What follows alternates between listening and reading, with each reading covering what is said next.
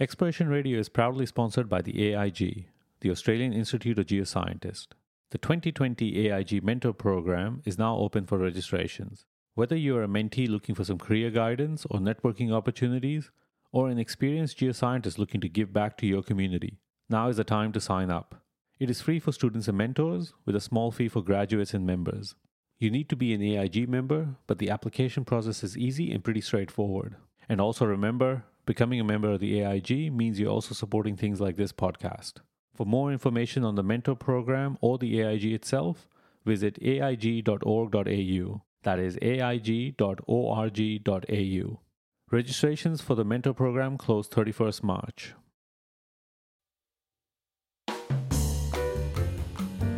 In 2013, Sam Walsh, the then head of Rio Tinto's iron ore division, was on vacation in Singapore. He got a call.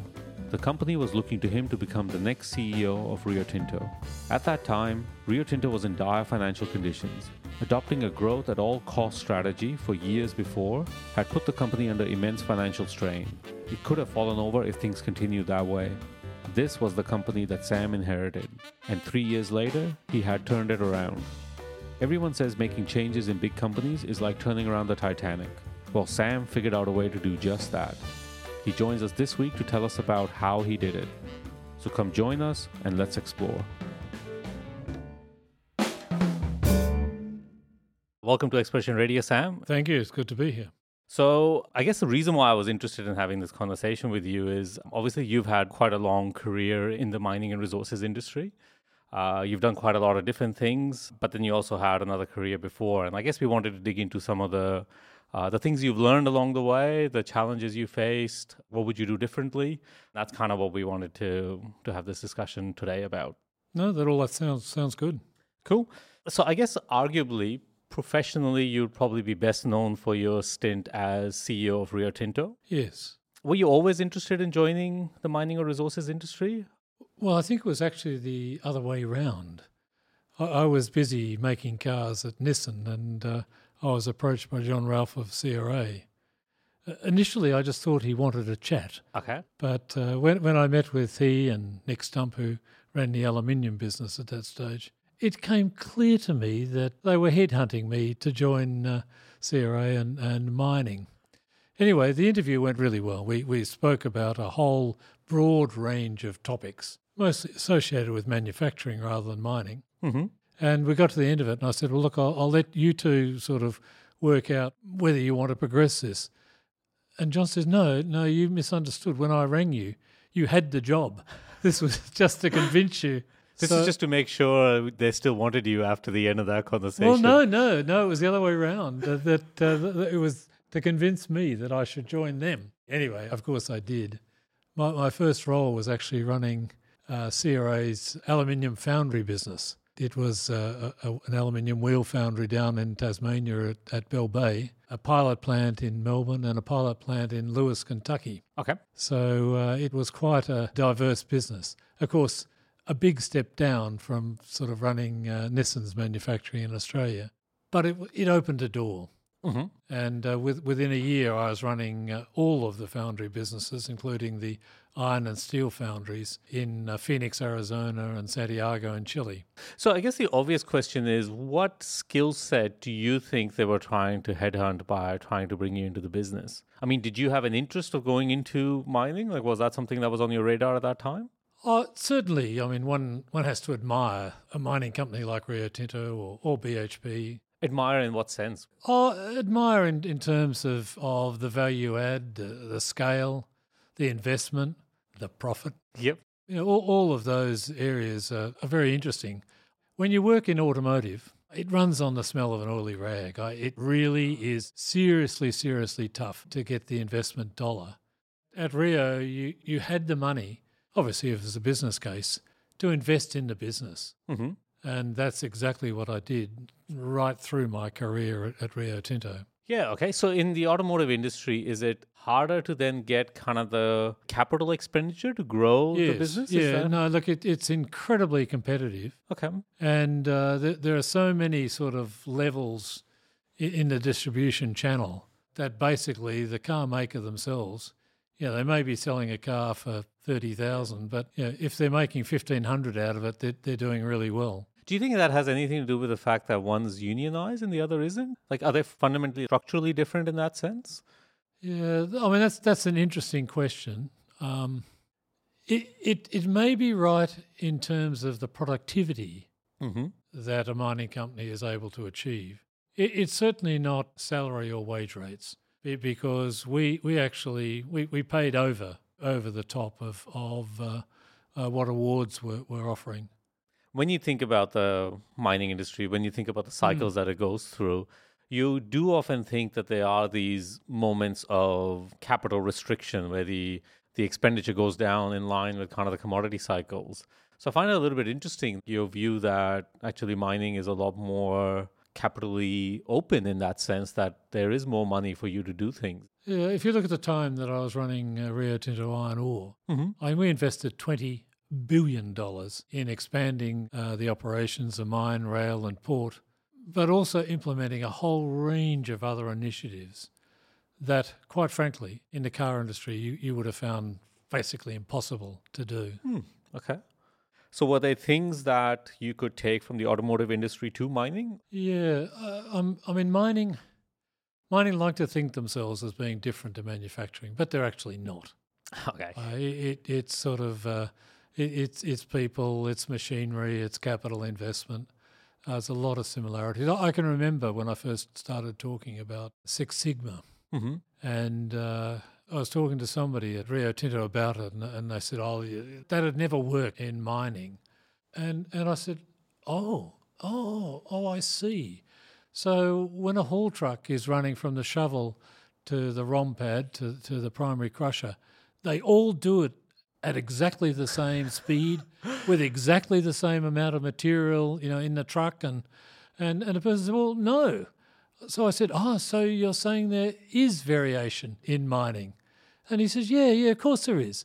I said, well, that's what Six Sigma is all about, reducing the variation, standardising the processes, having processes in control and capable. It's all of those things. And of course it applies to mining just as well as to manufacturing. I can remember I sent one of my black belts to Kennecott Copper, Salt Lake City. They're having trouble with one of their processing plants, and they couldn't work out sort of what on earth was going on. Our black belt went in and obviously analysed the hell out of it. And within a couple of days, he said, do you realise that you've got a sequence of pumps that aren't on, they're not operating? They had no idea. And obviously that was a solution to get the plant back operating optimally. But it took the discipline, rigour, analysis of Six Sigma to be able to achieve that. And of course, Six Sigma grew right across the business then.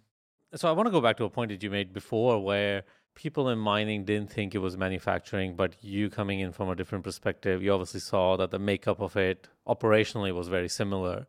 Do you think that's something that we often do in mining, that we think we're quite unique, but in fact we may not be that unique in a lot of ways? Yeah, no, look, I think you're dead right.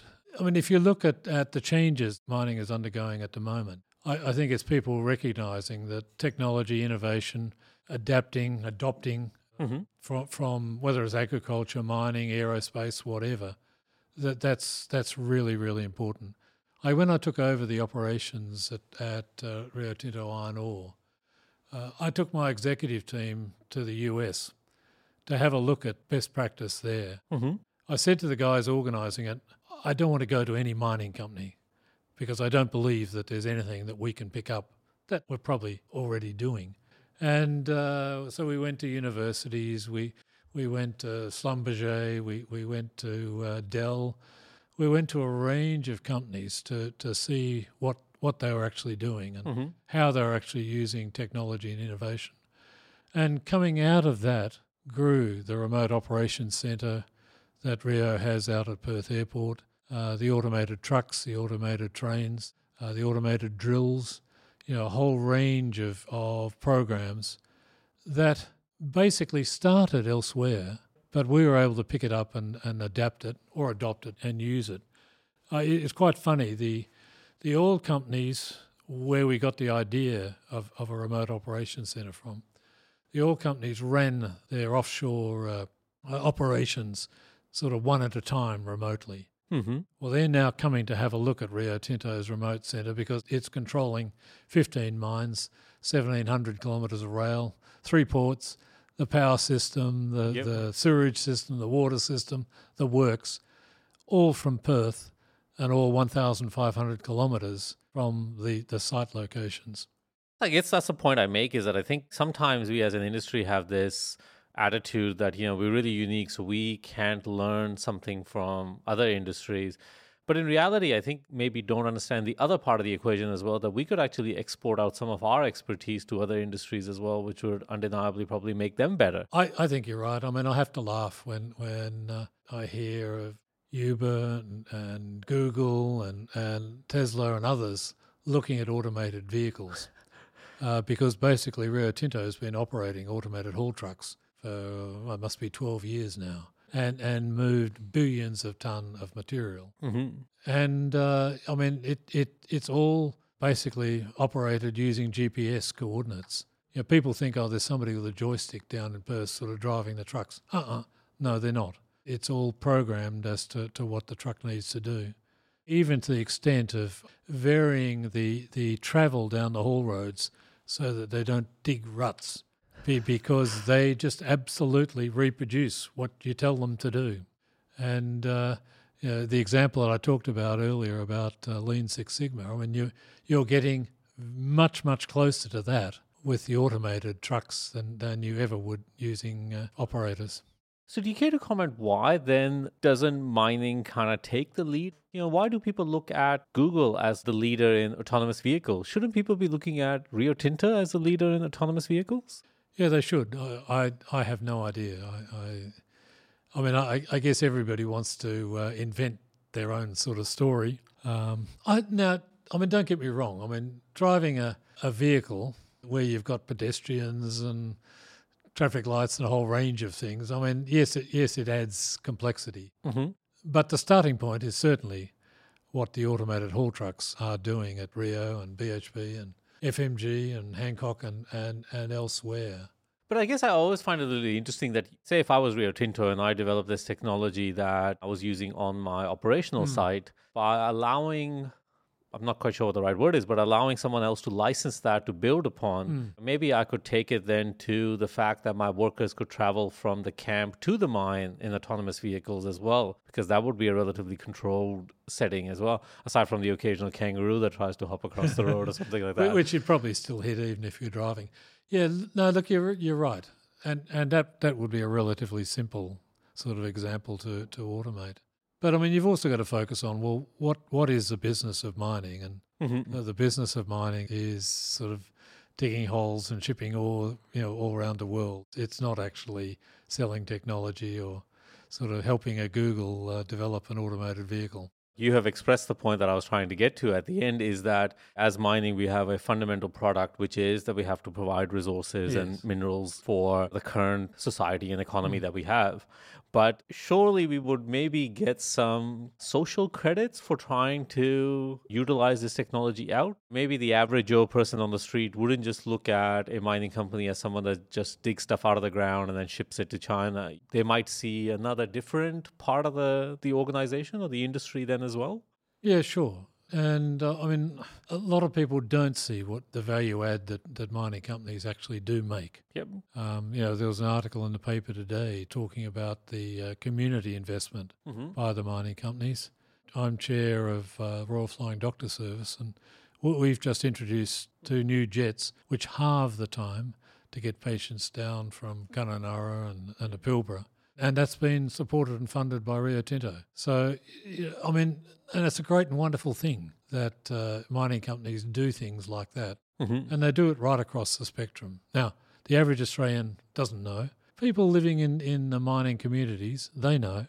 But, yeah, it's a hard ask to get the message across. Is that something you struggled with when you were at Rio? Did you find that it was hard to kind of get your message across? Yeah, look, I think there's been a shift. I think 25, 30 years ago, mining companies would work with governments, federal governments, state governments, even local governments, at sort of getting the whole range of approvals and permits and what have you. And the community basically went along with it because it was jobs and investment and housing and retail shops and what have you. Communities these days, very, very different. Mm-hmm. Communities are looking for community value add, and that's incredibly important. So what do you think has happened? Is it that the society's values have shifted, or has the industry not kept up with their investment in this place? No. Look, I think the industry has. Okay. But I think there's been a shift in sort of attention and focus. Yeah. Okay. In a way, it sort of happened gradually, like the frog in boiling water. Yep. It's happened gradually, and the mining companies have responded.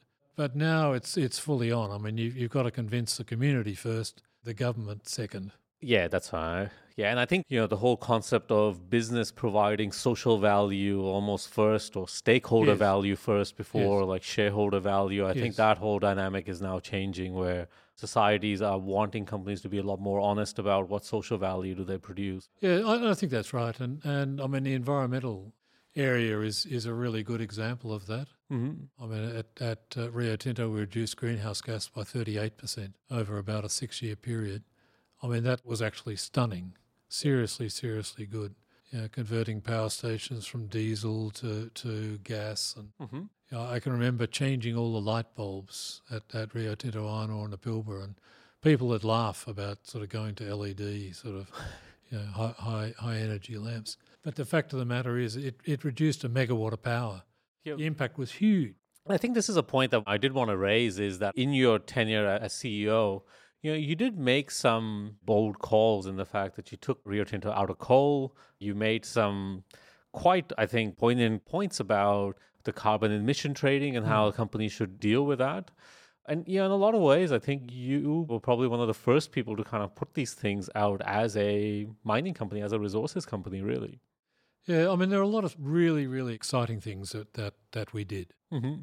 I mean, turning around a company, that was a huge sort of mission and endeavour, and that involved every single person in the company. But certainly recognising environmental performance and improving that was a key issue. But even down to things like mental health. We developed a mental health program here in Western Australia, way ahead of sort of other operations. Yep. That was important. I was on the Ministerial Council for Suicide Prevention, and a lot of the work that they were doing, Rio was actually leading the way. I mean, we were actually implementing it ahead of that council. But it was good because it sort of tested a lot of the theory. It tested a lot of the proposals from that council. Did you have any opinions against what you were doing? No, look, I think people understood sort of the value add associated with it. And you mentioned sort of non-union. I mean, Rio Tinto's got union and non-union sites, so I mean, it's a very broad church. But I can remember Greg Combay coming and visiting the iron ore operations in the Pilbara. Greg at that time was the head of the ACTU, Australian Council of Trade Unions, and I said to him, "Look, we can go anywhere. You can talk to whoever you want. You can talk to them one-on-one. It's absolutely fine." Mm-hmm. Anyway, he came and looked round and spoke to a whole range of people. And when we were flying back in the plane, I said, "Well, how did it go?" And he said, "Oh, look, it's very impressive the scale, very impressive the engagement, involvement of employees. It's very impressive to see how keen people are." And I said, "Well, look, this is a success case for the ACTU." And he said, "Hang on, run that past me again." I said, "Well, you're looking for employers who pay well, who really focused on conditions of the workforce and so on, and that's what we do. We're non-union, but boy, we've got to work hard to continue to be non-union. We've got to work hard to meet the needs of our employees and show that we care." Yeah, that's right. I mean, that's an obvious part of the equation that people don't understand. So we implemented a bonus, an incentive across the board, every single employee at Rio Tinto Iron Ore. And I can remember the first year that, we'd introduced it and it was going to pay out. And one of our finance, it's terrible. We're going to pay out on the incentive. I said, I'm jumping for joy because it meant that we've achieved our targets. And guess who helped us do it? All of the people who are going to get the bonus. That's important. It's an important mentality that it's a team effort. It's not the people in the sort of the corner offices that are doing it. Mm-hmm. It's the people driving the haul trucks, the operating the shovels and the ship loaders and the maintainers and the schedulers and everybody. And I think that's quite an important point. I mean, what you're kind of talking about is that if you have this scheme, that's kind of a way of essentially incentivizing people to buy into the vision that you're trying to put at the front of everyone. Yeah, well, when I was CEO, I came out with a number of what some people call relatively trite statements. I wanted people to spend our money like it was their own. I wanted the people to act as owners. Well, 38% of the employees own shares, so it wasn't a tall ask to actually stretch that to people basically operating as if they owned a business. And it was fascinating. As I moved around the company, visited sites, I was staggered at the number of people. It's, well, we had this project come up, but I turned it back because if it was my money or if I ran the company, I wouldn't do it. I mean, it was really, really powerful. Mm-hmm. But it was very funny also because there was a mining conference in Barcelona and each of the majors were there, and Ivan Glasenberg from Glencore sort of put up a chart that showed ownership of the company by basically management. And, for Rio Tinto and BHP, you needed a microscope to sort of see what percentage of the shares were owned by management and employees. Glencore, of course, was an IPO, and those guys, I can't remember, they owned about 20% of the company. Mm-hmm. So with their chart, it sort of just went off the scale. And everybody laughed, because they were taking a mickey out of me. But I laughed as well because it meant that Ivan didn't actually get what I was saying. I wanted every employee to act as if they're owners, not just the senior management. Senior management will always act as their owners because they're the ones that are making the investment decisions. They're the ones basically running and setting the direction for the company. Yeah, that's right. But I wanted everybody to operate in the same way because setting direction right through the company was very, very important. Yep. And the turnaround that we achieved, pulling $6.8 billion out of our cost structure, that was done by everybody. It certainly wasn't done by me. You kind of brushed on this topic. So when you took over Rio Tinto, there were obviously some reasons why the company had gone down this path where maybe lost control on some fundamental processes inside the company. What was the reason for it? Arguably, we went through a commodity boom that we're probably not going to see again very soon anyway. So was it just that inefficiency crept in because of that? Yeah, look, I mean, certainly people were pushing tons, and it was sort of tons at any cost, given that the margins were so good. But it basically came down to the fact that the company was living beyond its means. Mm-hmm. The year before I took over, we spent $17.6 billion on capital. My first year, we spent 10. Now, growth is good. Growth does actually make money for you. Yep. But our debt was just spiralling out of control. We had $22 billion of debt, and it was growing at a fast rate. And we just simply couldn't afford to actually pay that.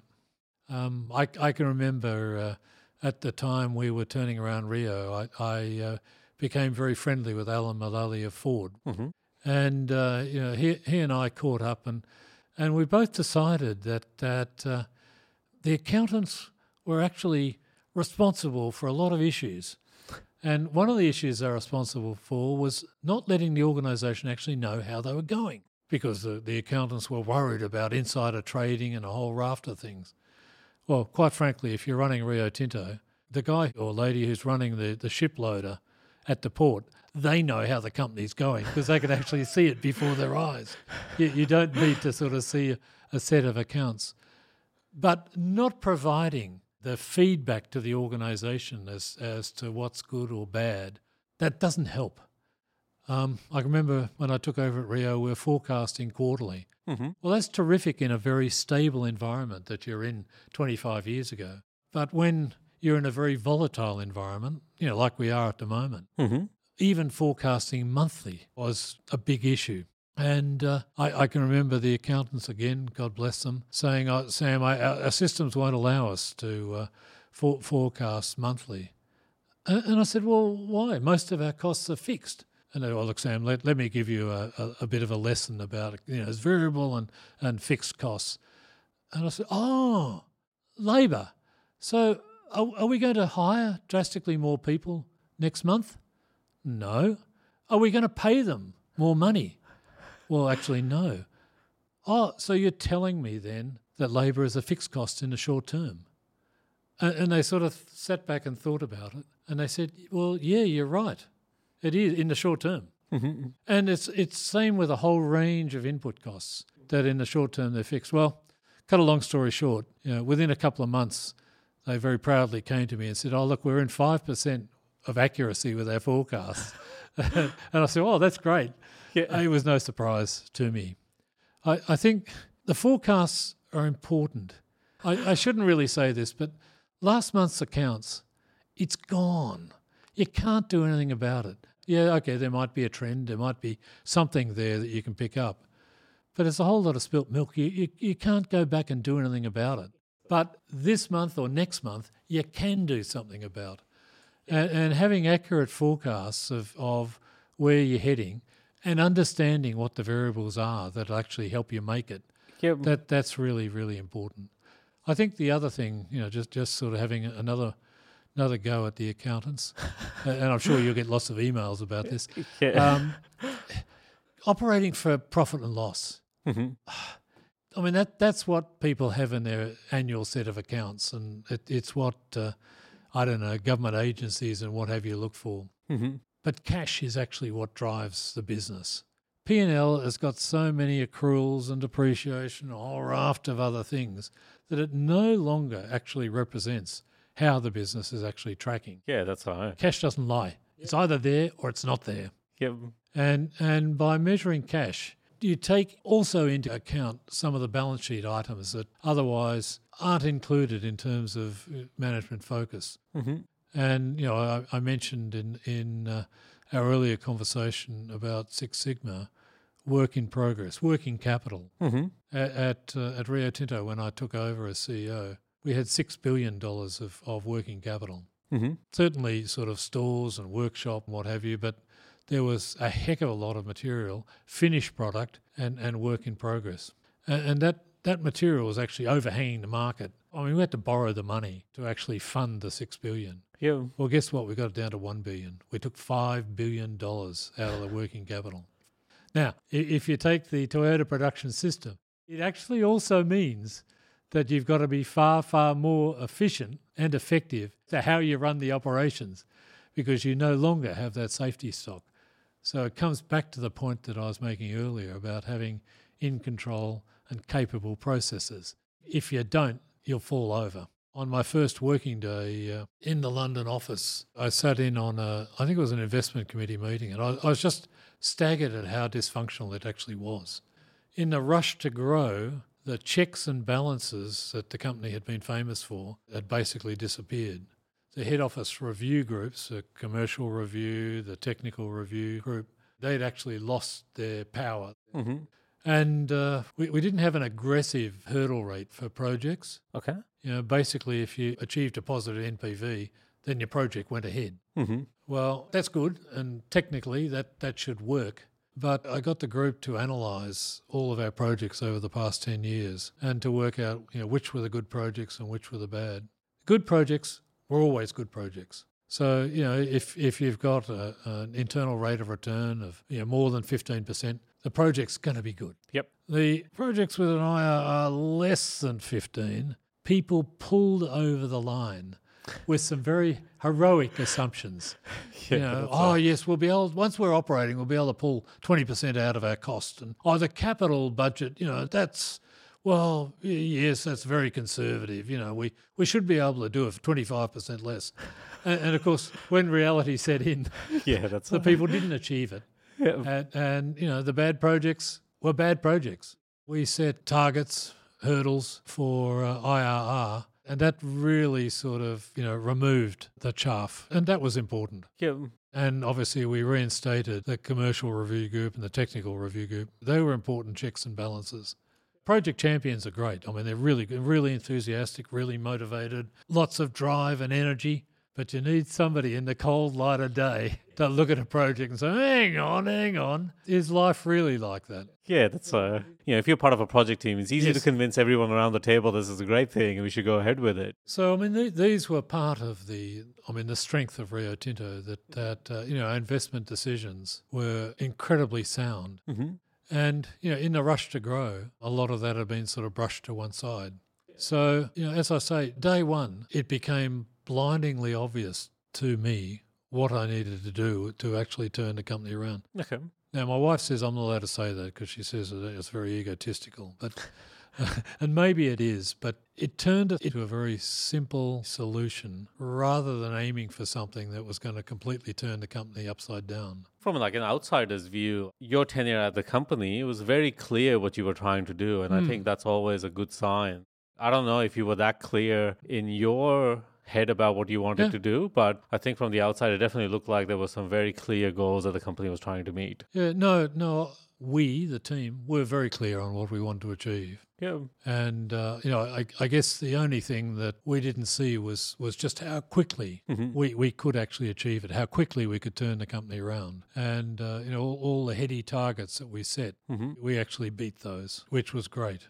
So you obviously had a partner in crime as well, Chris Lynch. How much was it actually involving Chris? Because it sounds like a lot of the issues that the company had were around the financial side or the financial management.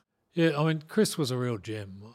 He was, he was sitting on the board and somebody suggested to me, well, maybe Chris is interested in becoming CFO. And my eyes sort of lit up. Because he understood it, he got it. And it certainly helped for the two of us to be able to sort of work through a number of the issues that I mentioned earlier. And Chris was able to help me at a working level sort of achieve that through the finance area. But also importantly, at the investment committee and other areas where we were making some pretty heady decisions. Mm-hmm. As I said earlier, it's a team effort.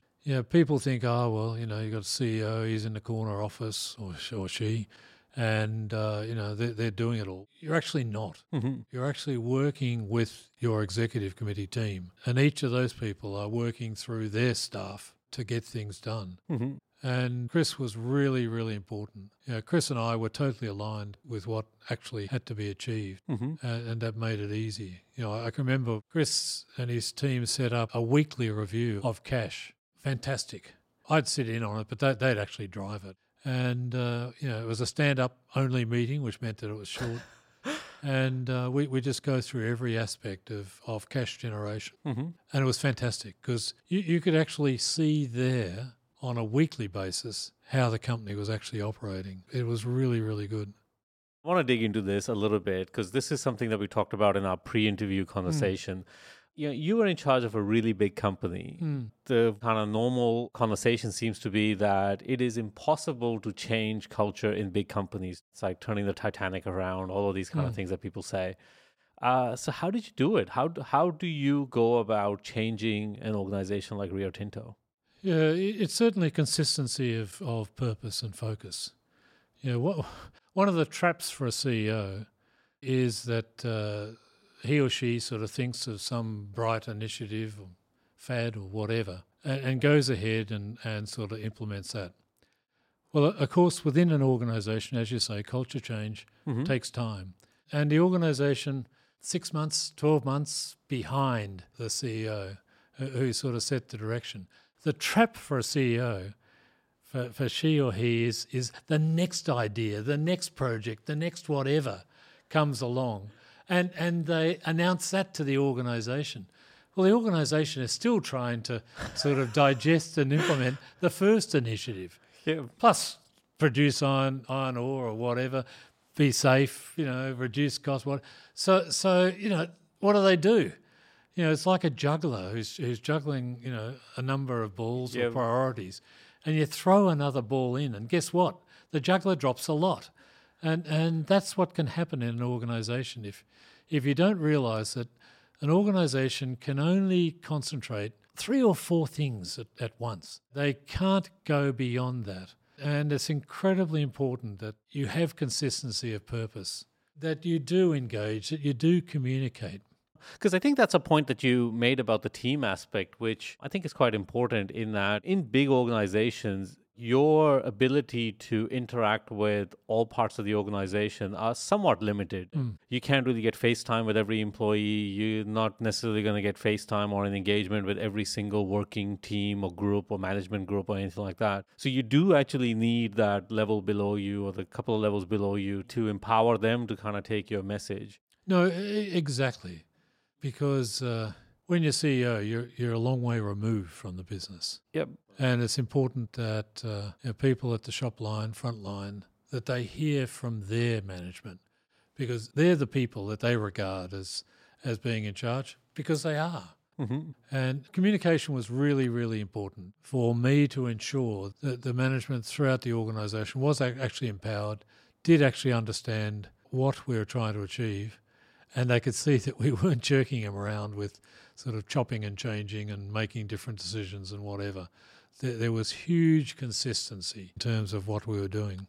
Yeah, like I asked you the question earlier, as how do you do it in large organizations? And I think your concept that you have to be very consistent in your messaging, I think is probably the point there. Because in big organizations, because you have more opportunity to do a lot of things, maybe you do, I think, too much. And, that kind of muddies the water where people go, last month we were doing this month we were doing this, next month it seems like we're going to do something else. No, that's exactly right. And people's response to that, and it's quite right, is, well, I won't do anything because there'll be a new initiative next month and the old initiative will go out the window. But it is important to simplify the business down to the variables that are really, really important. Mm-hmm. And sort of take away all the clutter, take away all the things that don't really matter. Pushing down decision-making, empowering management to actually make wise decisions as if they were spending their own money and as if they owned the business. Mm-hmm. It was no good me being smart after the effect and saying, well, why would you invest in that? We're getting out of coal, Sorry, I forgot to tell you. People needed to understand sort of basic fundamental things like that. Otherwise, you'd have people making decisions that weren't good decisions. So did your time in R&O kind of give you that apprenticeship in some way to kind of handle how to get your message across into a big organization? No, I think I actually picked it up way back in my time at General Motors Holden. Okay. I led the team that restructured Holden back in 1986. And that gave me a very good feel for how a total business operates and what are the critical drivers. It also enabled me to see how out of sync people could actually be if they didn't see what were the important drivers for the business. And, people build little empires and people construct silos and what have you. That's all the malice of corporate culture, unfortunately. Yeah, and they think, oh, that's great because my little area is going to be so incredibly efficient. But they don't actually realise that it may be fine for that area, but if you look at the big picture, it's actually not helping. Yeah, that's right. And with the GMH picture, they'd gone from being the first producer in Australia to being about 17% of the market when I was there. Mm-hmm. But in a lot of areas, they had facilities for 100% of the market. And, the guys running these areas, they felt terrific because they had so much spare, redundant equipment. If sort of anything happened, I'll just turn on machine 55. What they didn't realise is that the business was actually carrying the overhead associated with having 100% of the market. Yeah, okay. A lot of these examples that you're saying, this is kind of the original question I was trying to get to is that I think your time in the automotive industry, you saw the industry kind of go through these perhaps steps, or you saw the results of them or the challenges of what you would have to face as you go through. And I think that probably put you in pretty good stead when finally the mining industry decided to kind of go through that. Yeah, understanding the drivers of a business, whatever the business is, that's seriously, seriously important. But making sure that the teams that are actually running it, they understand what the drivers are too. And I think it's really interesting you say this, like as businesses get complex, you need to focus probably on very few things. Yeah. The normal kind of way down the rabbit hole is that, as things get complicated, we got to have more variables. We got to have a finger on the pulse of as many variables as possible. But in fact, it seems like it's actually the opposite that you probably want to do. No, you're exactly right. There are a limited few things that actually drive a business and make a business successful. It's not a whole myriad of all you're doing is clouding the issues and distracting people's attention. But the things that you measure, the targets that you set, it's absolutely critical to get them right. You know, I talked about the foundry business that I had when I first joined CRA. Southern Aluminium down in Bell Bay. And they had a range of measures. And one of the measures were the number of successful castings out of a die.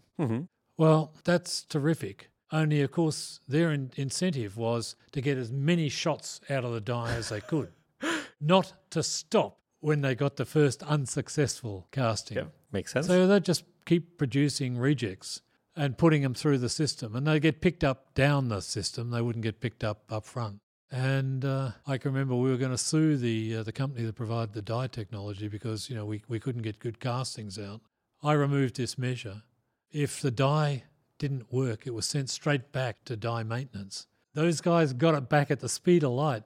And guess what? We resolved the problems ourselves because they suddenly understood what was the driver for their work. Yeah, that's right. And their driver was having the dies properly prepared so that they would actually produce okay castings every time.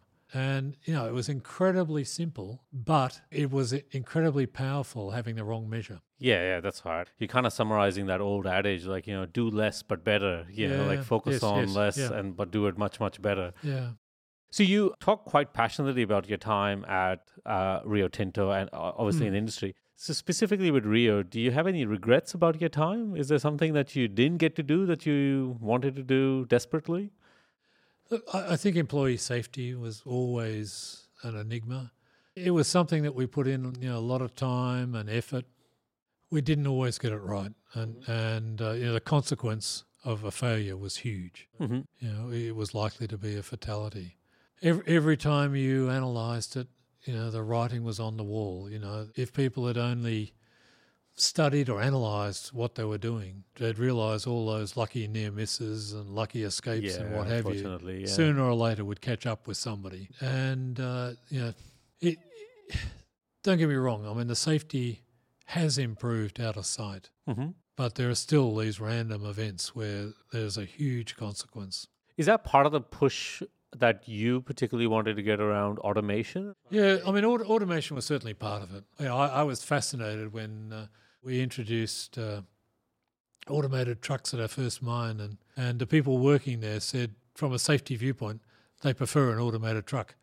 Of course. At that stage, I was sort of thinking, gosh, you know, they've come a long way with that sort of thinking. But the truth of the matter was, you know, an automated truck, it is consistent. You know what it's going to do. And also it has a whole range of sort of safety devices that will shut it down if something does go wrong, something gets in its path. Whereas, you know, a haul truck driver, you know, she or he can fall asleep at the wheel and never knows what happens. The other driver for automation is, quite frankly, young people these days want to live in a capital city. Yep. And it just means that it's getting harder and harder to retain, I guess, you know, a third of the workforce, which is currently constantly under churn. There's sort of a third of long-timers, they'll be there forever. There's another third that's pretty sort of stable and consistent. Then you've got the third that just keeps changing. Yep. And, you know, as you know, study of millennials tells you that, you know, these people will have 2 or 3 careers. You know, they don't have the loyalty or whatever. So automation sort of answers that. Well, as from a safety viewpoint, it was just practical. I mean, I think the fact that the industry's gone down this scale thing about, you know, bigger and bigger operations, you know, iron ore went from whatever was 100 million tons per annum to 300 million tons per annum probably in your tenure. Well, actually from 60 to 320. But yeah, anyway, who's arguing? Yeah, that's right. So, I mean, whatever that is, 5-fold increase. And if you're going to increase the business by 5-fold, then the amount of people that you need, part of that people problem has to be kind of solved by automation. Trying to attract that many people continuously using the same method that was probably used 20 years ago, I think it's going to be really difficult. So when you say, I think automation was a practical step, it totally makes sense if you kind of look at it from that part of the problem. The other part of it is that workers will probably want something different. Yeah, no, look, I think that's right. And as you automate, you change the jobs. So the jobs become, more demanding, higher complexity, and more challenging. Yeah, that's hard. Just sort of coming back to things that migrated from manufacturing to mining, and the remote operations centre, that was part of it. I was quite surprised when I joined CRA that the planning and scheduling wasn't really a function that was valued. Whereas in the car industry, when you're running an assembly line, you better have good planning and scheduling. And we started sort of working on that, creating a central planning group, which actually led to the remote operations centre. In other words, putting all the people who were sort of focused on making things happen, putting them all in one room. And it was incredible that for the first time, people running the rail, they could either see that a mine wasn't ready to receive the train, or they could see that the stockpiles at the port were full, and what are you going to do with a train? Yeah. So it gave huge line of sight to the organisation, but it also increased the discipline and rigour in terms of planning. I remember I took a very senior guy from Toyota around the plant. Now, I did apologise before we started that, some of what you see will look like the Toyota production system. And we went round and he had a look at it. And it was a Toyota production system basically operating on steroids because the Toyota production system has people manually sort of running control charts. The remote operations centre does it in real time across the entire organisation. The planning people and scheduling people could see right in front of them whether the material coming from the 5 mines was actually within the control limits or not. And they could see what they had to do to correct it. So at the end of the tour, the chap says, look, Sam, son, you've actually taken the Toyota production system to the next level. And we'll take it back to Nagoya. I mean, is that something that you're proudest of? Is that the fact that the company got this remote operations center up and running? Look, I think the thing turning around a company, that was important. The company could have gone down the gurgler with debt if we hadn't turned that round. Yep. But through the process of innovation and technology, we created a tagline, the mine of the future. And I was the only person within the company who didn't know what it meant. And I have well-meaning people sort of, Sam, it means automation, it means remote operation, it means all of it. And I said, yes, it does. But who would have thought 15 years ago we would have been doing what we're doing today? And what do you think we're going to be doing 15 years from now? Yep. I, as CEO, don't want to define what mine of the future looks like because I don't want to limit people's vision. I want people seriously to take all of our operations to the next level using the technology that will exist in the future. Yep. By the way, mining engineers will hate this, but a mining business is really a logistics business. Yep. Yes, you do mining up front. And Sam, you have slagged off accountants and now you slagged off mining engineers. You're going to have no friends left in this industry. I know, but you need to see it all in the context. Yep. I mean, okay, if you're mining diamonds, then okay. The mining part of it is going to be your fundamental critical part, and the diamonds you can take out in the back of a ute. If you're mining sort of iron ore, copper, a whole range of commodities, then the logistics of actually moving that from one part of the world to another, that becomes absolutely fundamental. Yeah, that's right. And I think this is a part of the story that not a lot of people know, that there are other industries that look at the iron ore business in WA as this really good logistics business and how it's set up, how it manages all of these different inputs, outputs, all of these things. Yes. You gave an example, power companies coming in, but there are obviously other companies that look at this and go, well, actually, this is the level of control we would like to have on our business. I mean, I thank God that Charles Court was wise enough not to actually make the decision to invest in the rail, the power, the infrastructure for the mining operations. I mean, okay, the government couldn't afford it, but it actually meant we actually installed fit for purpose. Yeah, that's I can remember, 15 years ago, somebody suggested that we sold down our power station. And I basically said, over my dead body. Because power companies have different levels of service provided. We needed sort of 98, 99% availability because every 1% that you lost meant that you lost, I don't know, 1 million tonnes or maybe more. That's right, of product that you could never, ever, win back. It was gone for all time. Yeah. So availability of the power station, availability of the rail, availability of the port, absolutely critical to run an efficient and effective operation. Mm-hmm. I think it makes total sense from that point of view when you think about it that way. So the obvious question there is, why were you interested in becoming CEO? Because I didn't notice that there was something that you said where you didn't immediately say yes to the role when you were offered it. But in reflection, you actually took the role. Were you interested in becoming CEO? Did you see it as a challenge? Yeah, it all happened very, very quickly. My wife and I were in Singapore for a weekend and I got a note, come to London for an emergency board meeting. Mm-hmm. It was actually quite funny because I had to buy a suit because I didn't have a suit in Singapore and I'd never been to a board meeting where you turned up in fancy dress. So, and when you're handsomely proportioned like me, buying a suit in Singapore is not an easy job. So I'm glad you're making that joke. No, I know. So I had to go to a 24-hour tailor. But yeah, look, so it was all a bit of surprise. There was a decision that the current CEO would be departing. I can remember being called into the chairman's office and he sort of told me that Tom would be leaving and that they'd be looking for a new CEO and I was sort of going through my head, who on earth is that going to be? Yeah. And he said, these are my options. We'd like you. So, yeah, look, It was a big decision, but it was also a very quick decision. I certainly had to ask my wife.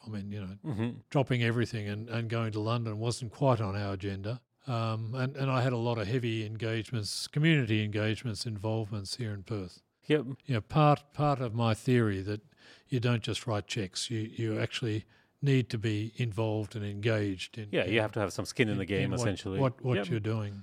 And then, of course, can you actually... achieve the miracle and turn the company around? I guess one of the questions I've always wanted to ask, I know I can't ask you a lot about your time or how your tenure ended at the company, but I want to, ask a personal question. Were you disappointed in how you left the company at the end? No, absolutely not. No, look, I was overjoyed that, I actually got the chance to be CEO. I was overjoyed that in 3.5 years I was CEO, we actually turned the company around. As I mentioned, we reduced the costs by 6.8. We reduced the working capital by 5 billion. We reduced the debt from 22 billion down to 9.8. I wrote down all these numbers, and I think what you did was incredible, actually. And in a very short amount of time as well. I don't think you and your management team get enough credit for the fact that you kind of put the blueprint that a lot of other companies copied after you guys. Yeah, no, that's true. But I'd turned 66. I'd basically helped turn the company around. There were a lot of youngsters who were sort of very ambitious to get the role, and no, it was absolutely fine. Okay. So I have retired, and for all those sort of out there who are a little bit anxious about retirement, let me tell you, it's fantastic. seriously good. The only thing is that I'm perhaps a little too busy, but very, very diverse life. I was going to say, in our pre-interview, the number of things that you told me you're currently doing, I think you should probably go and take a CEO job just to relax a little bit. Well, it's a very varied life.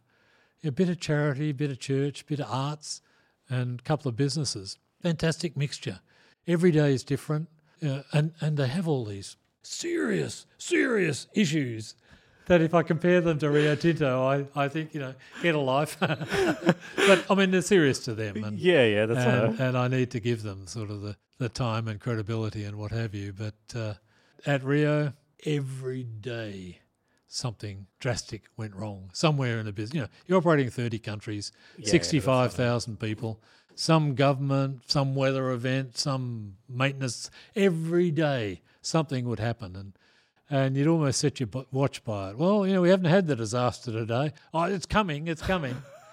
And having a good team, having a strong team was important. You could sort of set the context, set the effort and let the experts actually resolve it. Retirement's great.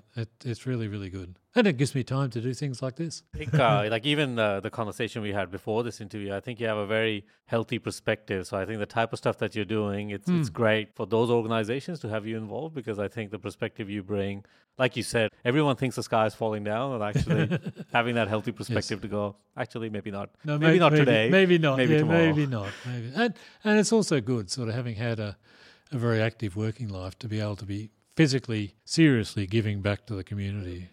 That's really, really good. I think that's great. So we always end our interview with two questions. So the first one of them is, when it comes to mining or the resources industry, what is something that you think needs to die? It can be an idea, a concept, a behavior, something that you think we should jettison out of the industry. Yeah, I mean, that's an interesting question. And I think we need to remove the not invented here syndrome and be far more broad-minded in our outlook, looking to what's happening elsewhere, or looking to what are the key issues of the day.